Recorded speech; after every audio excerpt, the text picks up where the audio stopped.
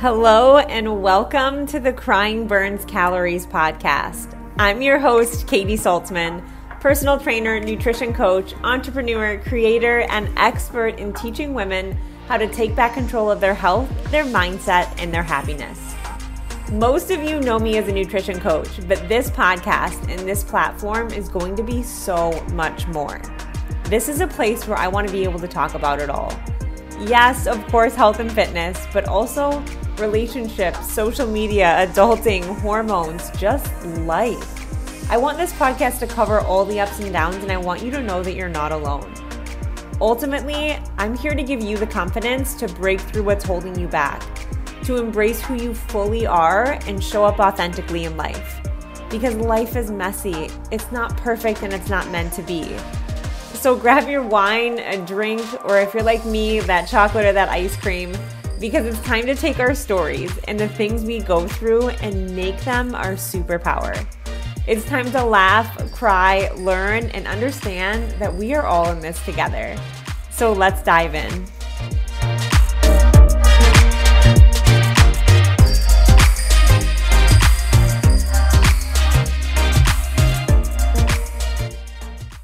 I can't wait for you to dive into this episode and listen to what our next guest has to say, because I know she's going to resonate with so many of you. Her name is Dani, and I've known Dani for about 4 years now because she was also in the fitness industry in Detroit.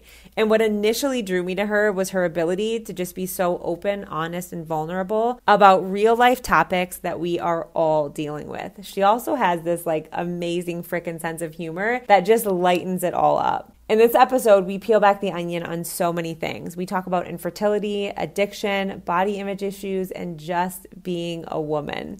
This is a real come with me podcast that I know all of you are just going to absolutely hit home with. I can't wait for you to listen. Let us know what you think. All right. I am super excited about today's guest. She's been a friend of mine for a while. Her and I met randomly at an event, 3 to 4 years ago. A place called Clean Juice. They were hosting an influencer. I wouldn't even have considered myself an influencer. Influencer event, Katie. Yeah. I say that quotation marks because it was barely an event. But we met there and then realized we had some connections and friends together. And yeah, that's how our relationship started. But I'm really excited about her because she has an amazing story. And I've always been really drawn to her. I actually followed her page for a long time before I met her. It's making me sound creepy now, but I've always been drawn to her because she's very open. She's very vulnerable. She's very authentic. That was something that I struggled with for so long. So I remember watching her content and being like, gosh, I would give anything to just be able to do that and to be in a spot now where I am showing up more authentic in life and who I am, and to be able to sort of reconnect with her and have these conversations is really cool. So Dani, thank you so much for coming on the podcast. Tell everybody a little bit about you and who you are. Oh my gosh. First of all, I feel like I'm over here doing the church nod. When you ever done that? You're just like, that feeling. The church nod. Yeah. The church nod, you make the weird voice, little noises. Yeah, no, I'm so excited too. And thanks for asking me to come on here and share this part of my story and my journey. So I'm Dani Dudek Harrison. I formerly, like Katie mentioned, was in the fitness industry. So, I did everything that every struggling fitness person does, worked at the one-on-one training, went all the way to Orange Theory, did that, opened up a bunch of other studios, and then kind of landed in that weird influencer, quote unquote, position, right? Which still I laugh at to this day. My work friends now will always be like, well, Dani is an influencer. But yeah, I'm really excited to come and chat. My life today is very, very different from that life. And really something interesting that happened to me was Instagram deleted my account 2 years ago. So this account that I had worked on so hard was one day just gone. And which is crazy. Yeah, it was super wild. I logged in and then it logged me back out, and then there it was. It was gone for good. You were never able to get back in? No, never. Only recently did they re-release my name. And so I changed it back to Dani Dudek only because it was how people knew how to follow me and find me. So I just put it back to that. I don't know why, because I don't really give a shit anymore, but it was I had that crazy canceled feeling. And it was hard because so much of my life was on there. My fitness journey was just like only a little part of the story that I told there for the last 8-9 years. A lot of that had to do with an abusive marriage. A lot of it had to do with addiction. Most of it had to do with addiction, actually, which is how I found it so funny that they considered me a fitness influencer.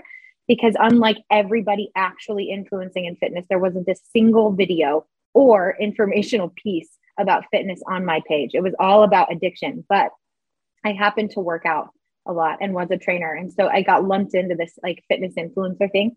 But when that happened, at first I cried a lot because I had spent so much time. I'd spent a lot of money on it. And built part of your identity into it too. Yeah. It was who I was. And what I realized after it got deleted was that I wasn't actually a real person anymore. I had become this living, breathing, walking version of Danny Dudek on Instagram. And I didn't do anything authentically either. And I didn't know how to. And it was very freeing for it to be deleted. I felt really good about it after a while. And I went from, I had an account of my old personal that had like 200 family friends. And I just started posting little things about my life on there, but I just stopped caring about it. And I still don't really care about it today. I mean, it's cool. It's there. I share some things. I recently deleted everything actually on purpose because I felt like I was reading it the other day. I was going through my posts that have been up there since like the last year and a half. And every one of them made me annoyed by myself. I was reading it and it seemed so desperate. Please like this photo. Like everything seemed so inauthentic that I just deleted the whole thing. I deleted all the content. And so now it's empty. So if you go to my Instagram and it's empty, that's why. Because I'm just going to start fresh with a new perspective right now. That's only going to be shit that's real about me. And I'm done sharing the lies, you know? Yeah. So, isn't it crazy? Like what happens when life takes away like these safety nets for us? Like for me, it was when I moved here and then had all my stuff taken, like you don't realize how much of your identity is attached to materialistic things. Yeah. And you don't even really know what to do outside of that. And in the moment, it's like the most horrific thing. I mean, I'm a crier, so I cried like every single day in January. But then it's brought this like insane season of growth, which is amazing. But when you're going through that hard part, it's like so hard to see. Yeah. Yeah. And it was exactly that. And I didn't even know how much I relied on just my ability to use Instagram when I wasn't comfortable or when I needed validation. You know, if I just was having a day and I needed to feel good about myself, I would throw up something there. And even if it was an informational piece about, you know, abuse, I was in an abusive marriage, addiction, I, you know, struggle with alcoholism still to this day, just the people and the codependency that I experienced from that feedback was fueling so much of my self-worth. And I don't know, I had this really weird empty feeling after it, but I was like, okay, but like who actually are you, you know? Yeah. And I mean, yeah, I don't know. I'm grateful, like super grateful that it was deleted and I didn't try to fight for it anymore. Like I did for a couple months and then I said, you know, fuck it. I'm over it. This is meant to be gone. Yeah. Let's become who we are. And let's be very clear. I don't think that within the next couple of months or year, I had this super authentic change of self. Like there was no transformation that took place in the following months. And I think only now, after what I've gone through, what we're going to share a little bit, have I actually felt for the first time, okay, I am who I am supposed to be. Like I'm in the right spot and I am authentically me today. That might change next week, but like today I'm showing up as me now. Yeah. You know? And it's also like maybe like whatever you believe in, but like maybe the universe was like sort of like creating space in your life because it knew that you had greater things to tackle. Right. Yeah. You know? Yeah. Yeah. So I'm excited to share whatever is supposed to be shared there again. I don't know what it is yet though. So So I wanted to bring Danny on. I mean, her story again, what she's been through with like abuse and sobriety and just, I think body image issues you talked about a lot in the fitness industry. And then you've sort of transitioned into this next phase in your life where you got married. How long have you been married for? It'll be a year in July. A year in July. That's amazing. Yeah. You got married and you're trying to get pregnant and you're having a journey of infertility. And I want you to talk a little bit about that because I think it's not talked about enough. I mean, people are talking about infertility, but like the deep struggles behind it and the body image issues it brings and the things it brings up that you didn't even know that you would deal with. It's what I really want to talk about. So tell me a little bit about your journey with infertility and then where you're at today. Yeah, for sure. So I have been one of those people, and not everybody's like this, which is something that I didn't know, that has wanted to have a child since I was like 17. Like, Yeah. not in a, and even when I was younger, I think I would say that to my parents, like, I can't wait to get married and have kids. And I'm talking in high school, I would say this kind of stuff. Yeah. And I think for a parent now, like being a 35-year-old woman, that's a little alarming. Like, I wonder what deep rooted issue is driving you to want to get married when you're 17 years old. But that's a whole different therapy session, right? But I wanted to be a mom. Yeah, that's like, holy shit, we're going in.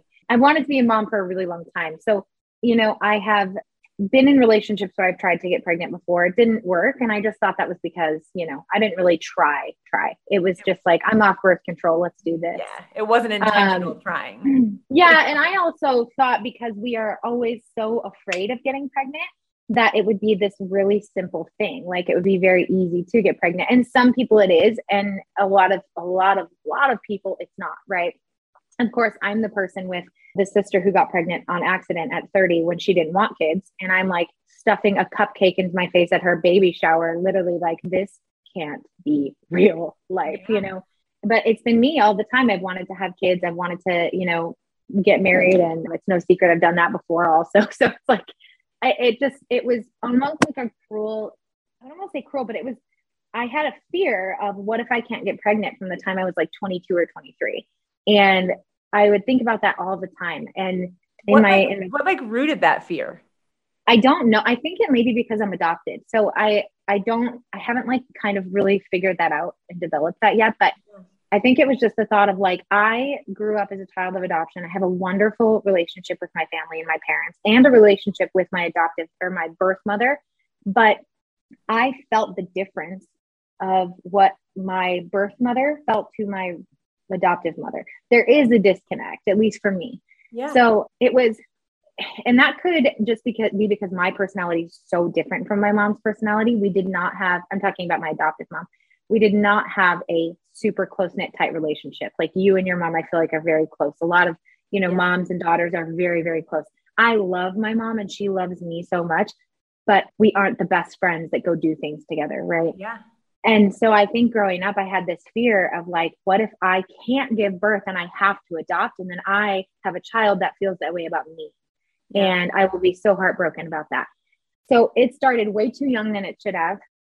And then, as the years went by, I was in serious relationships where I didn't care if I get pregnant or not. We were committed to one another. We're not together now, but that's how desperate I was to have kids. I was like, I don't really care. We can do this, And to be honest, when my husband, let's just say whatever, if it happens, we're adults, we can afford it. We can do this together. And to be honest, when my husband and I started dating 3 years ago, that is what we did. We did not ever not try to have children. We didn't try, but we did not try, Yeah. You weren't on birth control. You weren't. Mm-hmm. Yeah. It's been probably 7 or 8 years since I've been on birth control. So we went into it, our relationship just being, we were longtime friends, and we just thought, hey, if we have a baby, we have a baby. This probably sounds like the most irresponsible thought process, but at the same time, we agreed. Also 35. We're not 21. Right. We were. Yeah. So I was probably 33 or 32 and he was 33. So we never ever had any protection methods at all in the entire relationship. And then about a year into that, I decided that it wasn't feeling right. So let's start tracking my ovulation. And now let's start actually trying to have a child. Like, are you cool with that? Let's like really put effort into this. And that in and of itself is awful. Like, people don't talk about that enough. They don't talk about how degrading it is for the man to be only used for sex, essentially, because it's the time I peed in this cup. The cup sits next to your toilet on the floor. It's just gross. Also, like, if you're not in the mood either, you're like forcing yourself to have sex. Right. And like, and I'll talk about that too and more, because, as you get more into it, you're never in the mood. Like, you're just never in the mood. Yes. And it's required, and it's crippling. It really is. So I'll come back to that. But we went into a year more of that, right? So now we're at 2 years with no protection, no any, methods to stop it. And so I finally started seeing a doctor in Utah, and I picked this doctor that was recommended to me. And Utah, if you know nothing about it, is a lot of young 21-year-old girls getting married that go to an infertility doctor after they've tried for 6 months and they can't get pregnant, right? So I'm 34 at this time. I go to this doctor. He says nothing to me about my blood work, tests nothing, gives me 2 bottles of pills, sends me on my way. You didn't test your blood work, your hormones, anything? Nothing. And I didn't know, right? That's another thing is when you go into test your hormones. Right. Yeah. And I just didn't think about that. I don't know why, because I was just so nervous and this was such a huge thing. Your first time. Yeah. But if you talk to other, like I'm in all these support groups, right? And nobody does. I mean, it's very rare to find a doctor that is going to help you with infertility that educates you on what you're about to go through, because you are money to them, unfortunately. And so, yeah, long story short, gave me a bunch of pills. We did that for an entire, well, not a whole year, a 9-month period. There was no success there. And we did what's it called? Insemination. So IUI is what they call artificial insemination now. I did 2 of those. And then I had gotten to a place where I just couldn't do it anymore. So right now, or since November, it's been on a pause. And now I'm seeing a new doctor here. But that's kind of the high level of what has happened so far. Do you feel like there is an insensitivity to it? Like with women, like it's become so common that you go in there, it's such a sensitive topic for you, and you're just sort of treated like, well, this is what you do and this is how it is. And like, this is from a personal aspect, I lost a pregnancy and I bled for like 50 days after, like a ridiculous amount. My body was pretending that it was still giving birth.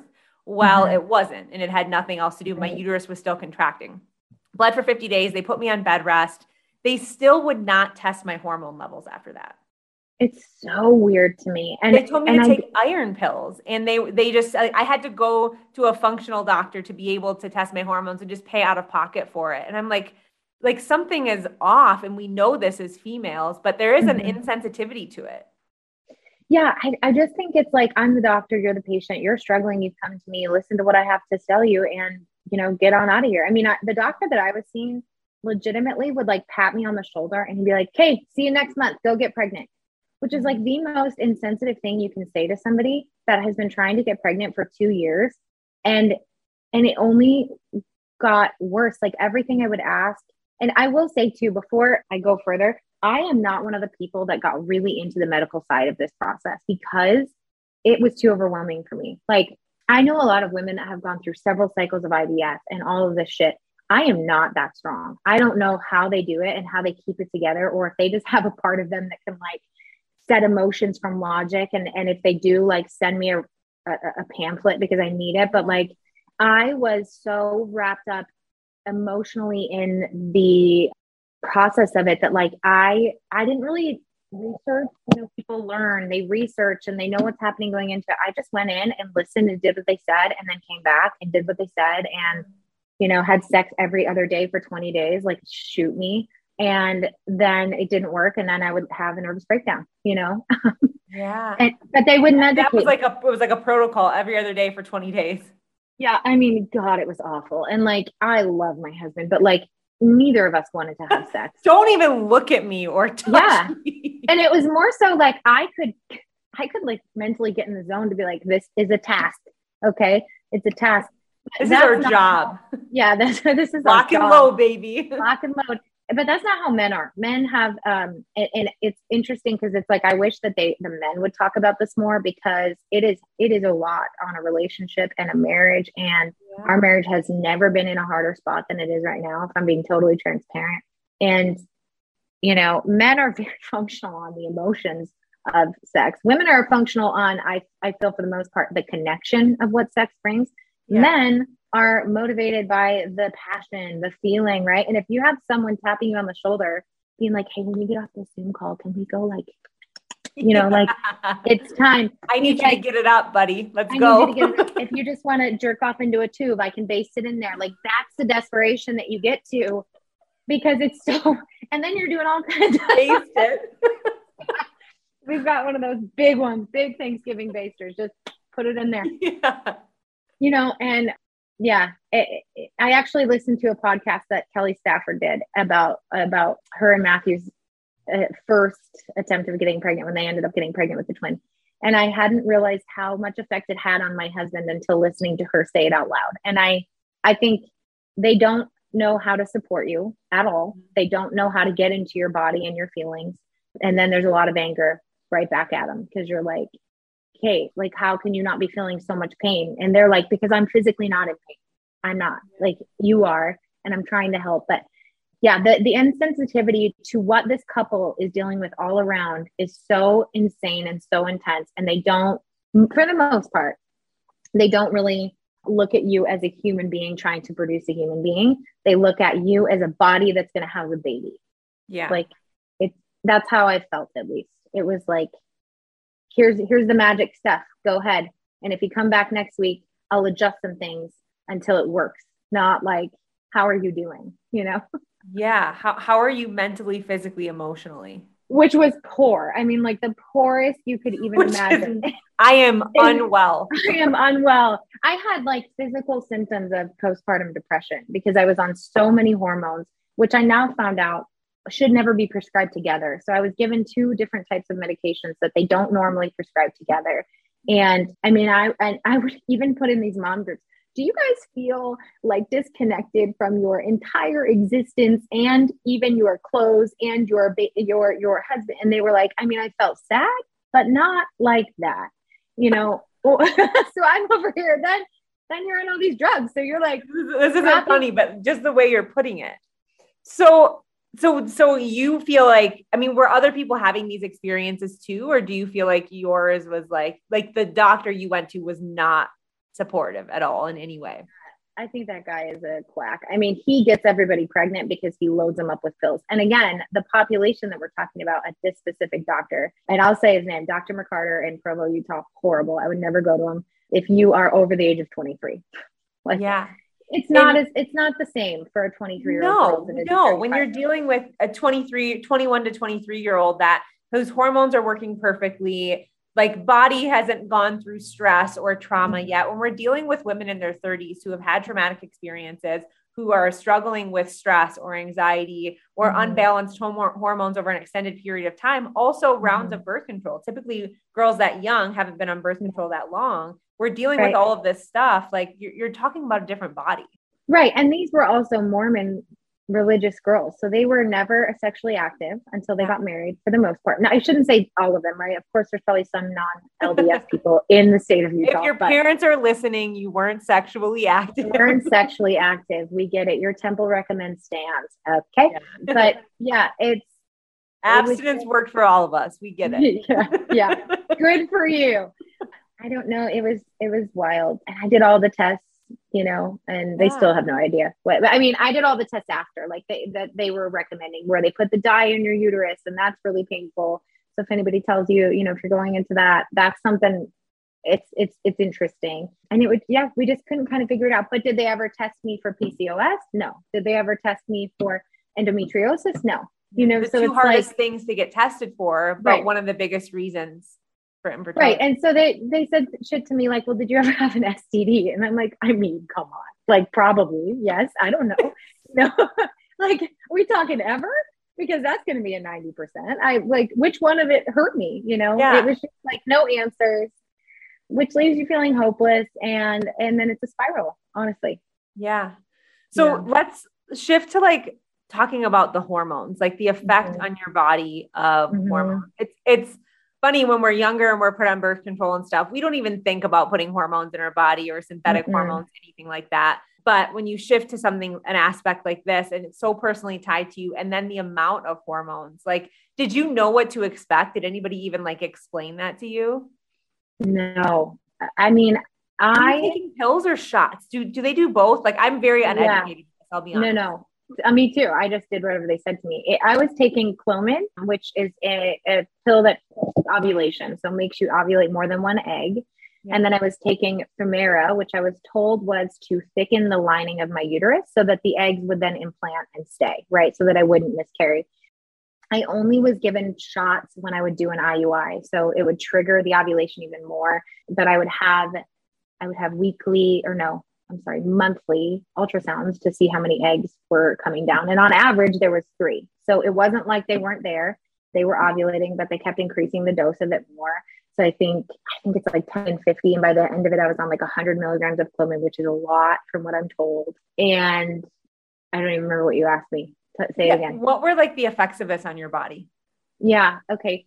So interestingly enough, Have a seat. I lost. Yeah. Whew, I'm hot. I'm over here like, fanning myself. There was two parts of it, right? There was the emotional part of me that was little by little changing. I could, no, what you asked me is, does anybody tell you about this? No, right? Because I don't think anybody knows what to expect.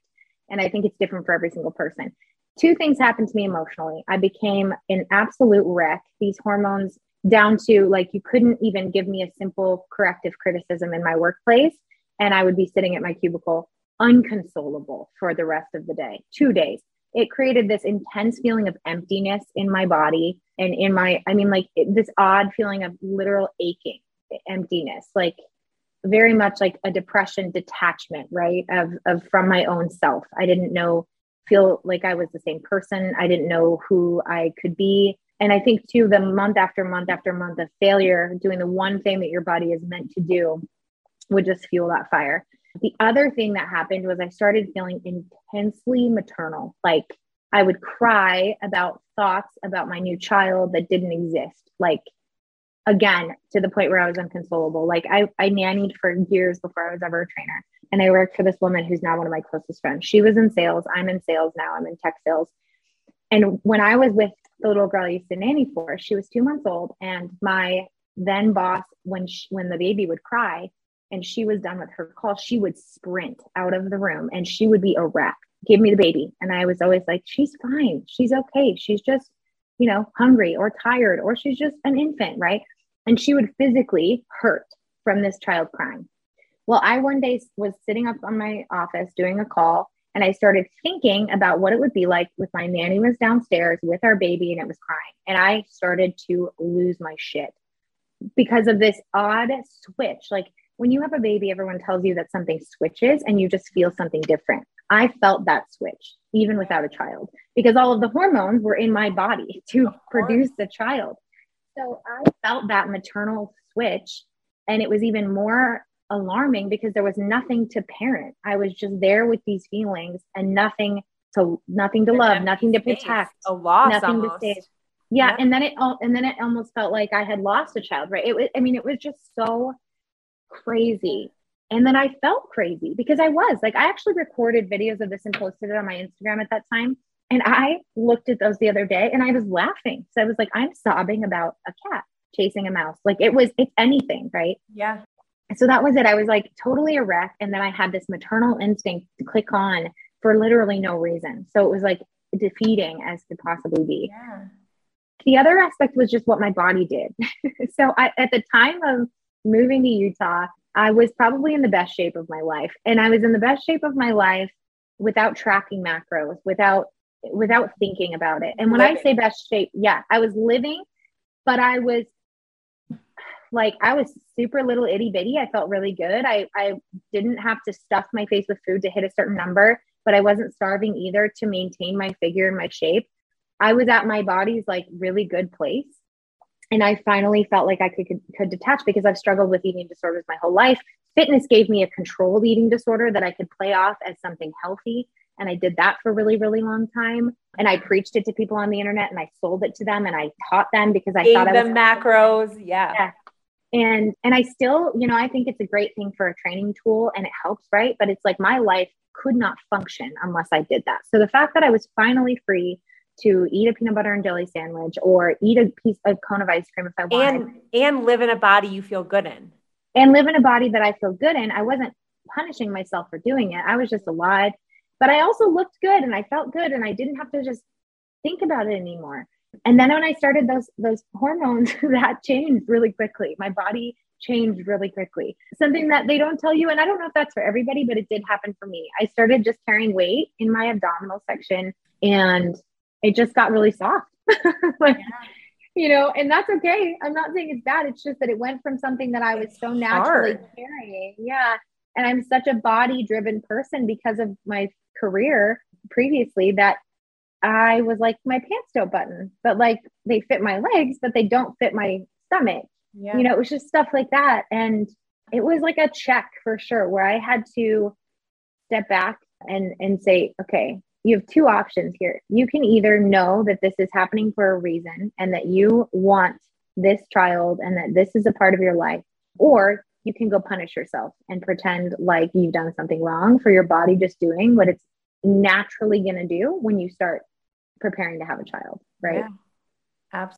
The hard aspect though, because you're already feeling like your body's failing you in some aspect, right? And so then you take that and you're dealing with like mental and emotional instability from hormones, because that's what they're going to do to you. And then you're dealing with, you know, you're probably having body image issues from the past being triggered, right? Because your body's changing. And also it's changing so quickly. It's not like it's this happening over an extended period of time. It's like one day you're feeling good and normal, and a week later you're like, I'm not well.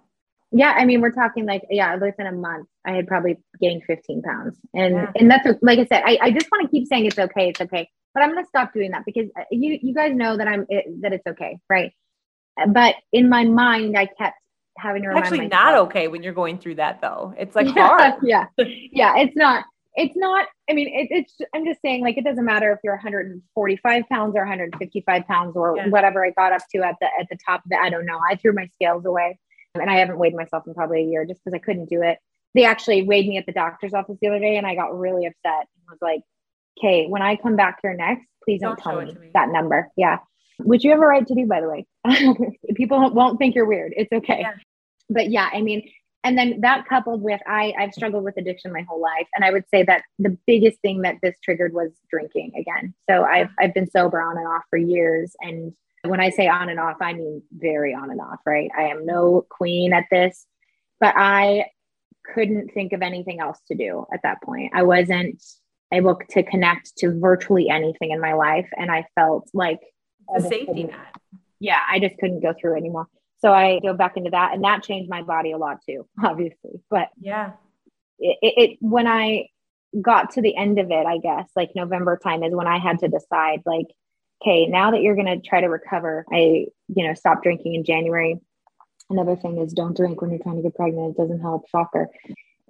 But I had to say, okay, am I going to love myself now? Like who this is today that has to buy the bigger size leggings, that has a different body, even though it didn't produce a baby, am I still going to love myself right now? Or am I now going to go back into what you and I are very familiar with, which is the punishment mode? It didn't work.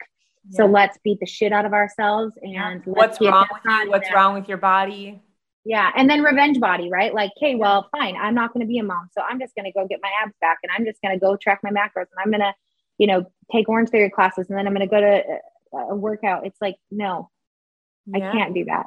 Which and is also what so many women are going through right now. I think it's cool that you're talking about it because we do it without even thinking about it. It's like, okay, all of this stuff is out of control in my life. So let me try and control the one thing that I know I can, which is my body. But that ends up really working against us. Mm-hmm. Yeah. Well, and I'm an addict in all things, right? Like you could take away alcohol from me and guess what? The second I got sober, I became a personal trainer. And when I became a personal trainer, I was about to be the best damn trainer you could find. And I was going to become an influencer because back in the beginning of it, I did want to be an influencer so bad. Right. And I paid money for people to look at my posts that I never made money off of. Right. Like I am an addict in all things. So I 100%, I had to step back and say, what is healthy? Like, do you want to be healthy now? And to look at myself as a beautiful, stunning individual that had nothing to do with my face and nothing to do with my body. And just was the person that I am. And that sounds so cheesy and corny when you're on the outside, but like legitimately, I think this really helped me say, no, like you're wonderfully and beautifully made. Like you're an incredible existence, What do you feel like for women that are struggling with that right now, what do you feel like are the things that helped you step into that next version of you? Oh my God. I think because it doesn't happen overnight, right? It's like conversations with yourself on a daily basis. Yeah. I think one of the things that I realized was in the time that I was still trying and doing the first round of infertility treatments, I started looking at myself in the mirror and I would literally, so I'm the type of person that I've had so many mental health problems that I would take my fingernails and scratch them across my stomach if it looked gross and harm myself because I was so ugly to me.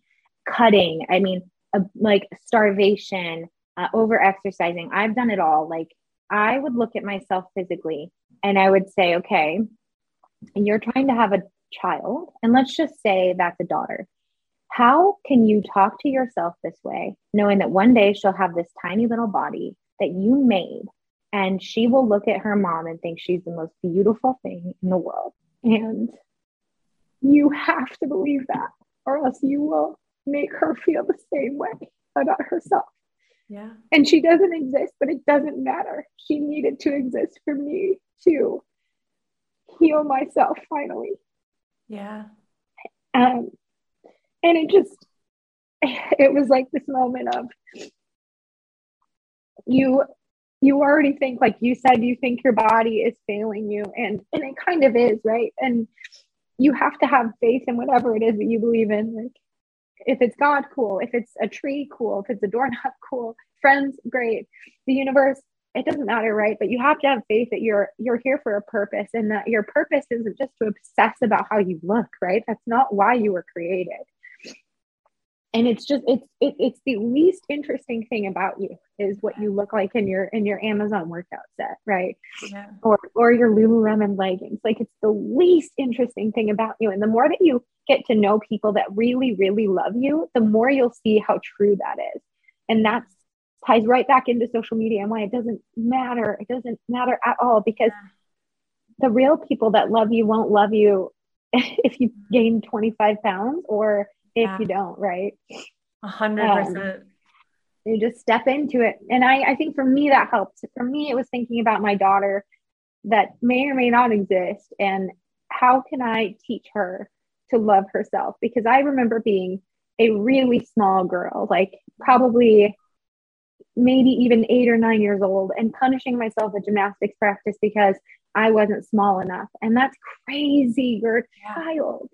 You know, and then I remember being in 6th grade and starving myself already in 6th grade. Yeah.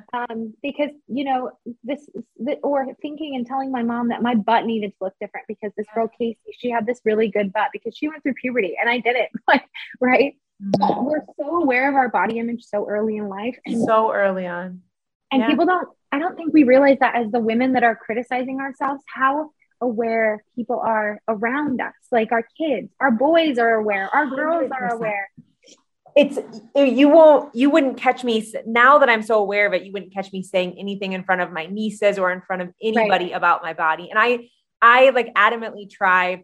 I worked so hard. I don't think body issues ever go away. Body images, they always come up. They're always triggered by different things. Even things that you're going through right now, you think that you've gotten over them and not. But I adamantly try to, when I walk into a room of women now, I don't compliment people on the way that they look. You don't hear me talking about diets and carbs and things, because we spend our whole lives talking about these things. And it's understanding that our worth is so much deeper than that. And I think that's a really cool thing that you just said, is that like your body is the least interesting thing about you. And it's starting to recognize that, and also starting to have these conversations too, with yourself, with women, with people around you. Yeah. And one more thing that I think of too is the concept of you can accept yourself for who you are today with still having goals to improve yourself, right? That is so foreign to somebody with a bodybuilding background, with a eating disorder background, to think, okay, the thing is I can accept myself today as this beautiful person with still being able to set goals for myself. Like, I'm still more comfortable in my body smaller. I just am. And so I can now go and do my workout, having a goal to get back to that place. I just don't have to hate myself in the meantime. Yes. I can wear the shorts, and I cannot go and look at myself and turn around and be like, oh, gross, your legs are sick. Instead, just put on the damn shorts and just go. And then guess what? Eat the ice cream and then go to the workout. And if you want the margarita, drink the margarita, and don't punish yourself, because you're actively working towards a better version of you while still loving the shit out of you. It's okay. We can do both. 100%. We used to think that self-love was like, I'm going to love myself at this size, but really it's saying I'm going to love myself at any size. But that doesn't mean we don't want to improve ourselves. That doesn't mean we can't want better for ourselves. It's just like saying that, like, I'm not going to hate you cannot hate your body into loving your body. It makes no sense. Yeah. And we are so conditioned too. So the other thing that I want to say to people is that you're not a bad person for feeling the way that you feel about yourself. You are literally taught to feel that way about yourself. Normal. Everything around you teaches you to feel that way. Our culture is obsessed with body type and shape and face and makeup and hiding parts about us that are really normal, like acne or yeah. And so if you feel, bad about that, it's okay, but you got to just stop that narrative, like pivot. I've started pivoting it, right? Where I will walk in front of a mirror, and I did it today at my workout at Foundry. I saw myself in the mirror and I was like, God, you're gross. And I said it out loud. And then I turned around and was like, okay, nope, we are not speaking to ourselves that way. Like you're not gross. You're just not starving anymore. You're just not tired anymore. You're just not, because it's exhausting to keep that shape that I had for a really long time. And then when I finally didn't have it, or when I didn't have to feel exhausted about it, who knows? Maybe it was a fluke. I don't know. But we're just not going to serve ourselves those lies anymore. We're not going to co-sign our own bullshit anymore. We're living in our truth. And that is it. That is it. I love that so much. I feel like we can't even follow that up with anything better, because that was the best way to close this out. I'm over here sweating because it's so emotional, but I'm passionate about it. You're passionate. I'm waiting for your podcast to come out. Really, oh my truly, gosh, really. I am, because your story is amazing. The things you say are amazing. Your vulnerability is, and like, to be honest, I think you're doing people a disservice by not having a podcast, because like what you say just resonates so much. Thank you. I need to hear that too. Do you ever just know you need a little bit of like truth? Yeah. It's that hard love. I live for that hard love. Yeah. No, I'm waiting for it for sure. Well, all right. Thank you so much for being on and just sharing your story with everybody. Tell any of the listeners where they can find you. Yes. So you can go to my empty ass Instagram. Something will be there soon. It's Dani_Dudek. So DANI_DUDEK. I'm on there sometimes. Like right now, I'm really doing a big cleanse. I've just got a lot of moving parts happening in my life. And also I'm not going to share them. So that's really weird too. Like I'm allowed to keep things private to myself now. And I didn't really ever realize that. So yeah, I'm going to be back there eventually, but I'd still love to connect. So awesome. Well, I will put all of her info in the show notes. And Dani, thank you so much for being on. Yes, of course. Thanks for having me. Love you, girl. Love you. If you vibe with this episode, I would love to hear from you. At Crying Burns Calories, we are all about community and connection and just changing the conversation about life for women.